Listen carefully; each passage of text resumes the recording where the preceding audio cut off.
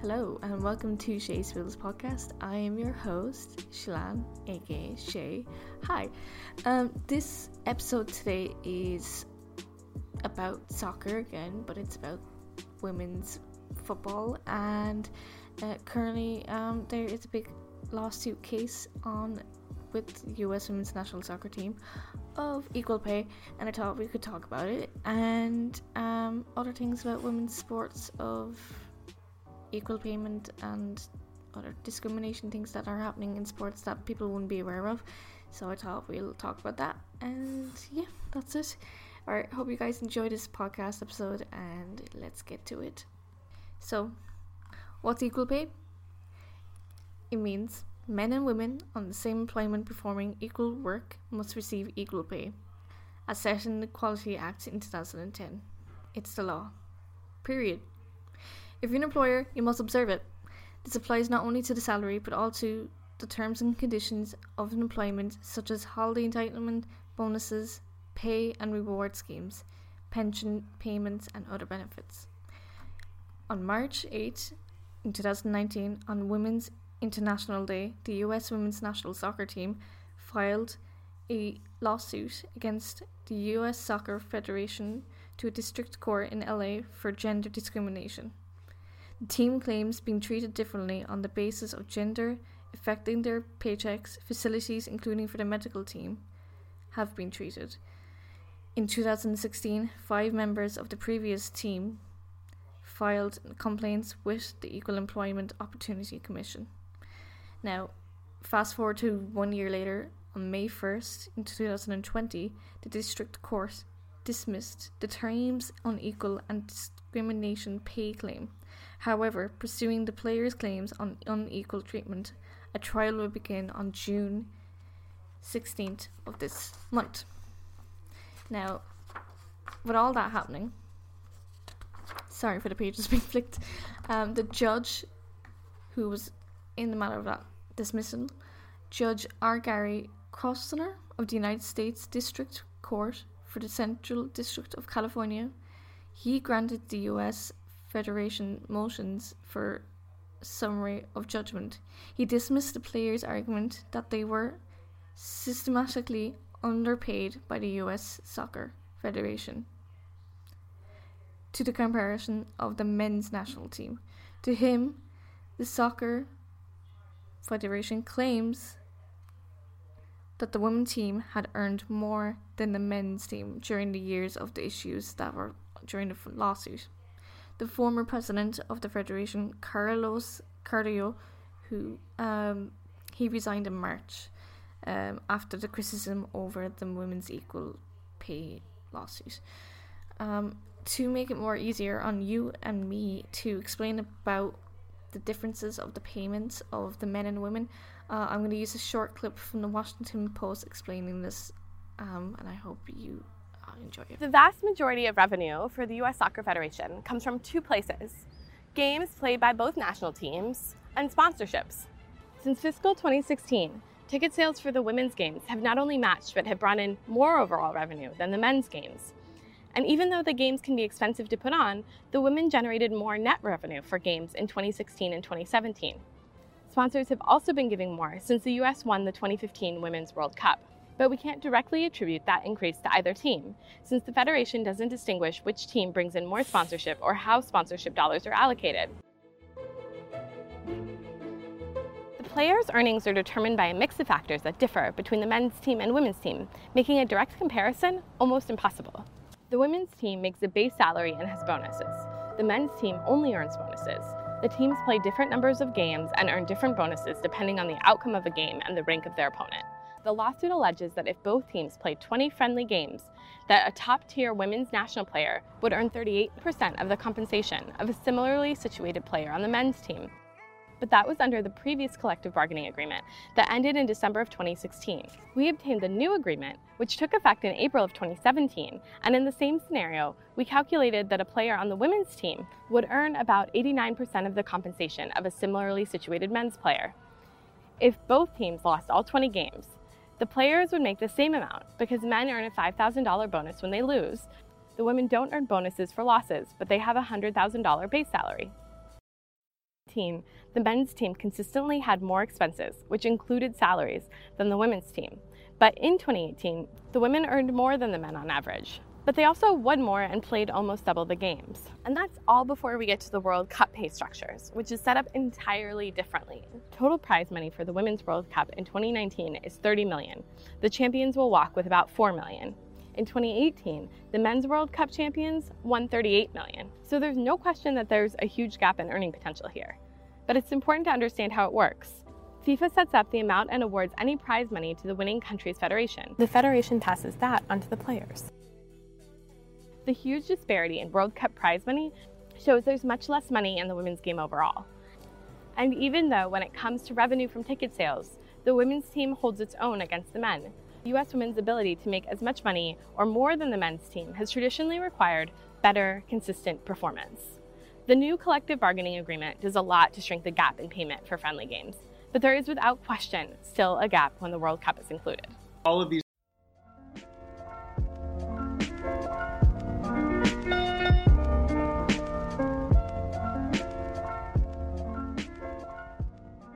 So, here are some facts of differences of the US men's and the women's team. So the women are ranked number 1 currently in the world and have won 4 World Cups in 91, 99, 2015 and 2019. They have won 4 gold medals as well from 96, 2004, 2008 and 2012. The men in the World Cup, they have qualified 3rd place, and that was in 1930, and that was the same year that was their first entry of the World Cup. They didn't qualify in 2018's Russia World Cup, but they did qualify in 2014 and they placed 15th place.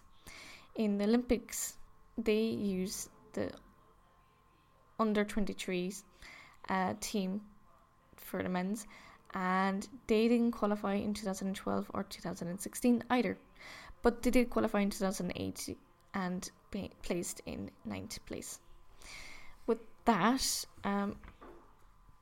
with the US happening with their lawsuit announced in November in 2019, Australia would give the Matildas to earn the same pay as the men's in a landmark deal for gender equality in sport. They will be afforded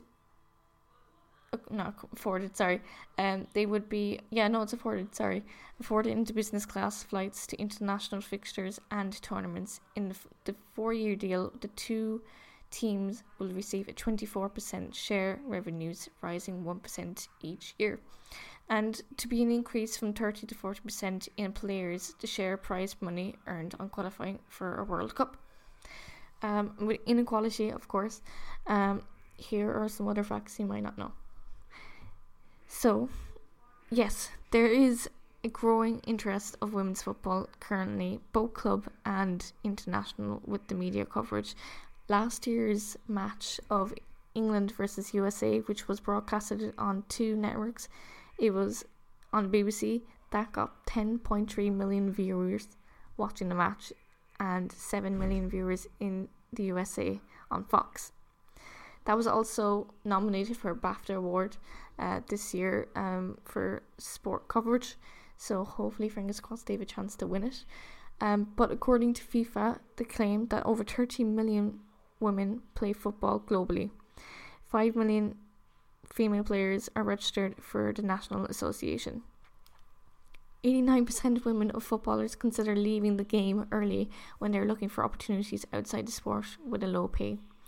Most players' salaries are less than $1,000 a month, earning a drop as players get older.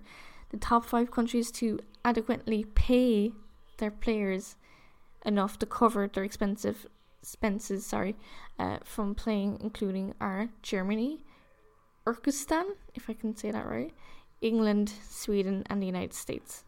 But it's not just the pay is a problem for crucial aspects of their work, including lack of contractual stability, agent support, absence of appropriate childcare as well. So that's unfortunate. And here at home in Ireland, our football team of the women in 2017 they had a problem as well. They had to announce a press conference with their Professional Football Association of Ireland had refused to rule a boycott for their match they were playing against Slovakia. 14 members of the senior team with officials of the union were at Liberty Hall for an event which they said that their various attempts over the last 2 years to have action taken to concerns over payments for loss of earnings and the general treatment of the squad have been to nothing. At the heart of the issue, it was repeatedly stressed there has been association's steadfast refusal to engage with the PFAI, despite the players making it internally clear that how they wish to proceed. Emma Byrne, who was the former captain at the time, described it as humiliating. I can't even pronounce the word. I'm so sorry. Humiliating. There we go. That players have to resort to airing their own grievance in public, but said that the situation in which various members of the squad were obliged to change in and out of the FAI tracksuits before and after trips away when they weren't allowed to keep the kit was unacceptable. Players are told if it was reported that the tracksuits were needed for use by underage teams. So just think about that. They're sharing their tracksuit pants and tracksuit jackets with other team players who are either younger than them. Like, that's crazy to think that happened in 2017. It's a joke, really, to be honest. Emma Byrne said, we are fighting for equality. We are fighting for the future of the women's football, and they did. They did ask for €300 per player and payments to cover the expenses.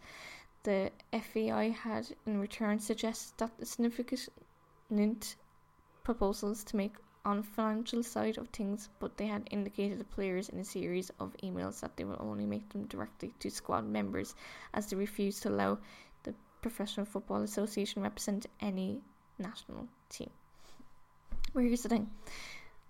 The FAI have enough problems with money. They financially are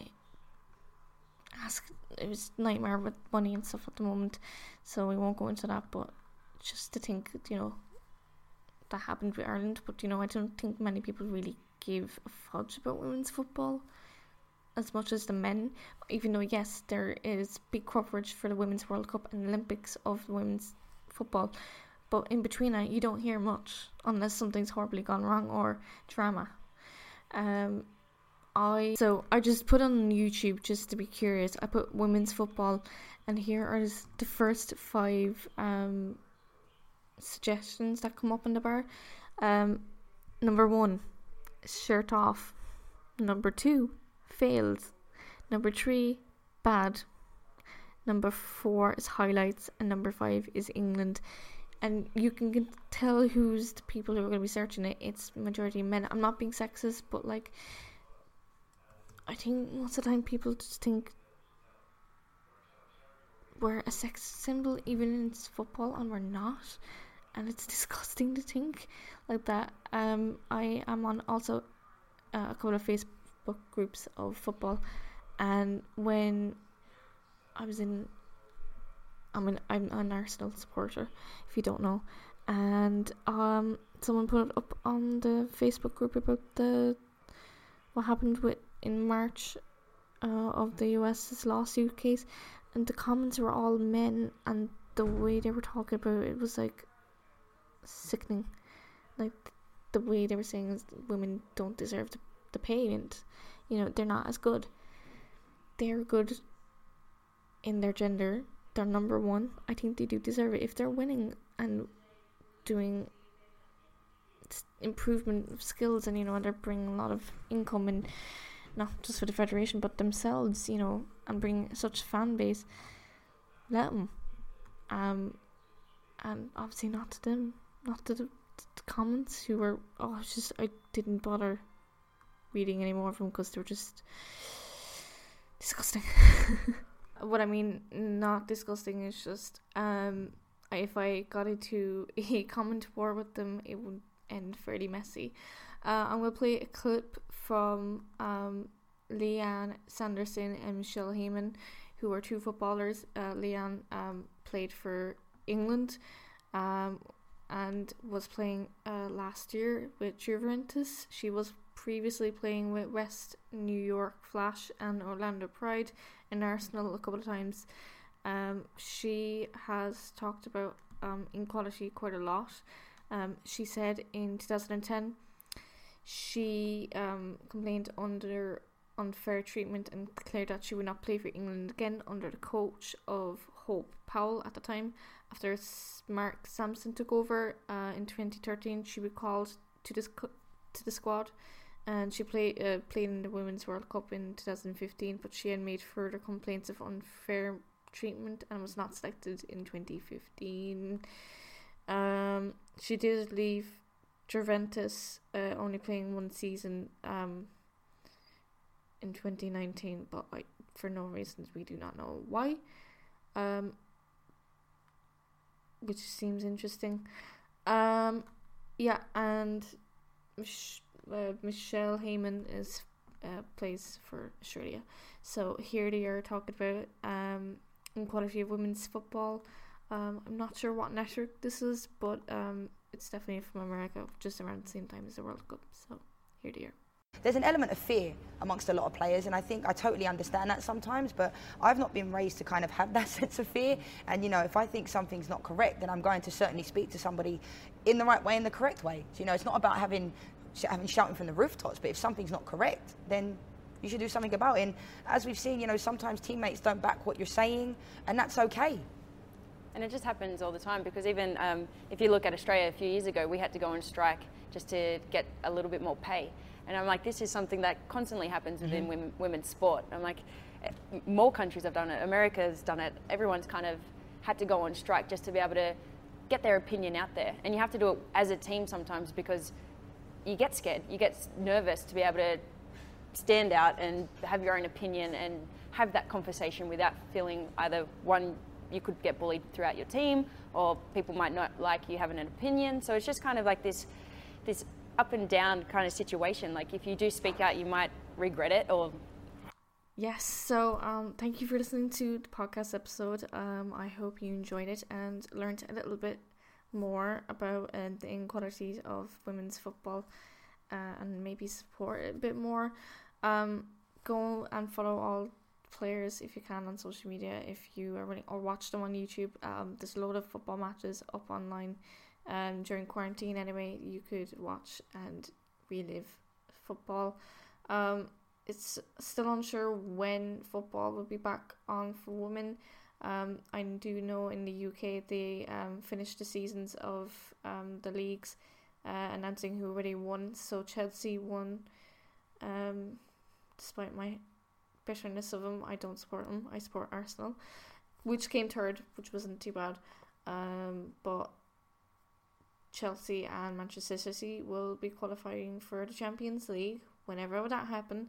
Along with that, I might do another podcast on what's going to happen with the Euros with the women's, because this summer, it's June now, it would have been the men's Euros, but that has been moved to next summer, and technically next summer was supposed to be the women's, so would that mean it would be moved to 2023? No, 2022, sorry, not 2023, gosh. Before I leave, I wanted to play a clip of Alex Morgan, who was on Good Morning America with Megan Rapone, just thanking the fans. Just wanted to put that little small clip in to end the podcast sweetly, hopefully. So mind yourselves. I'll see you guys all soon, and see you guys later. But we just thank our fans so much for supporting us, all the sponsors that have supported us. And this is definitely a hurdle in the road, but it's nothing that's going to stop or deter us from what we have always been true to, and that's true equality within the sport. So we are still feeling optimistic, and we'll get through this. Yeah.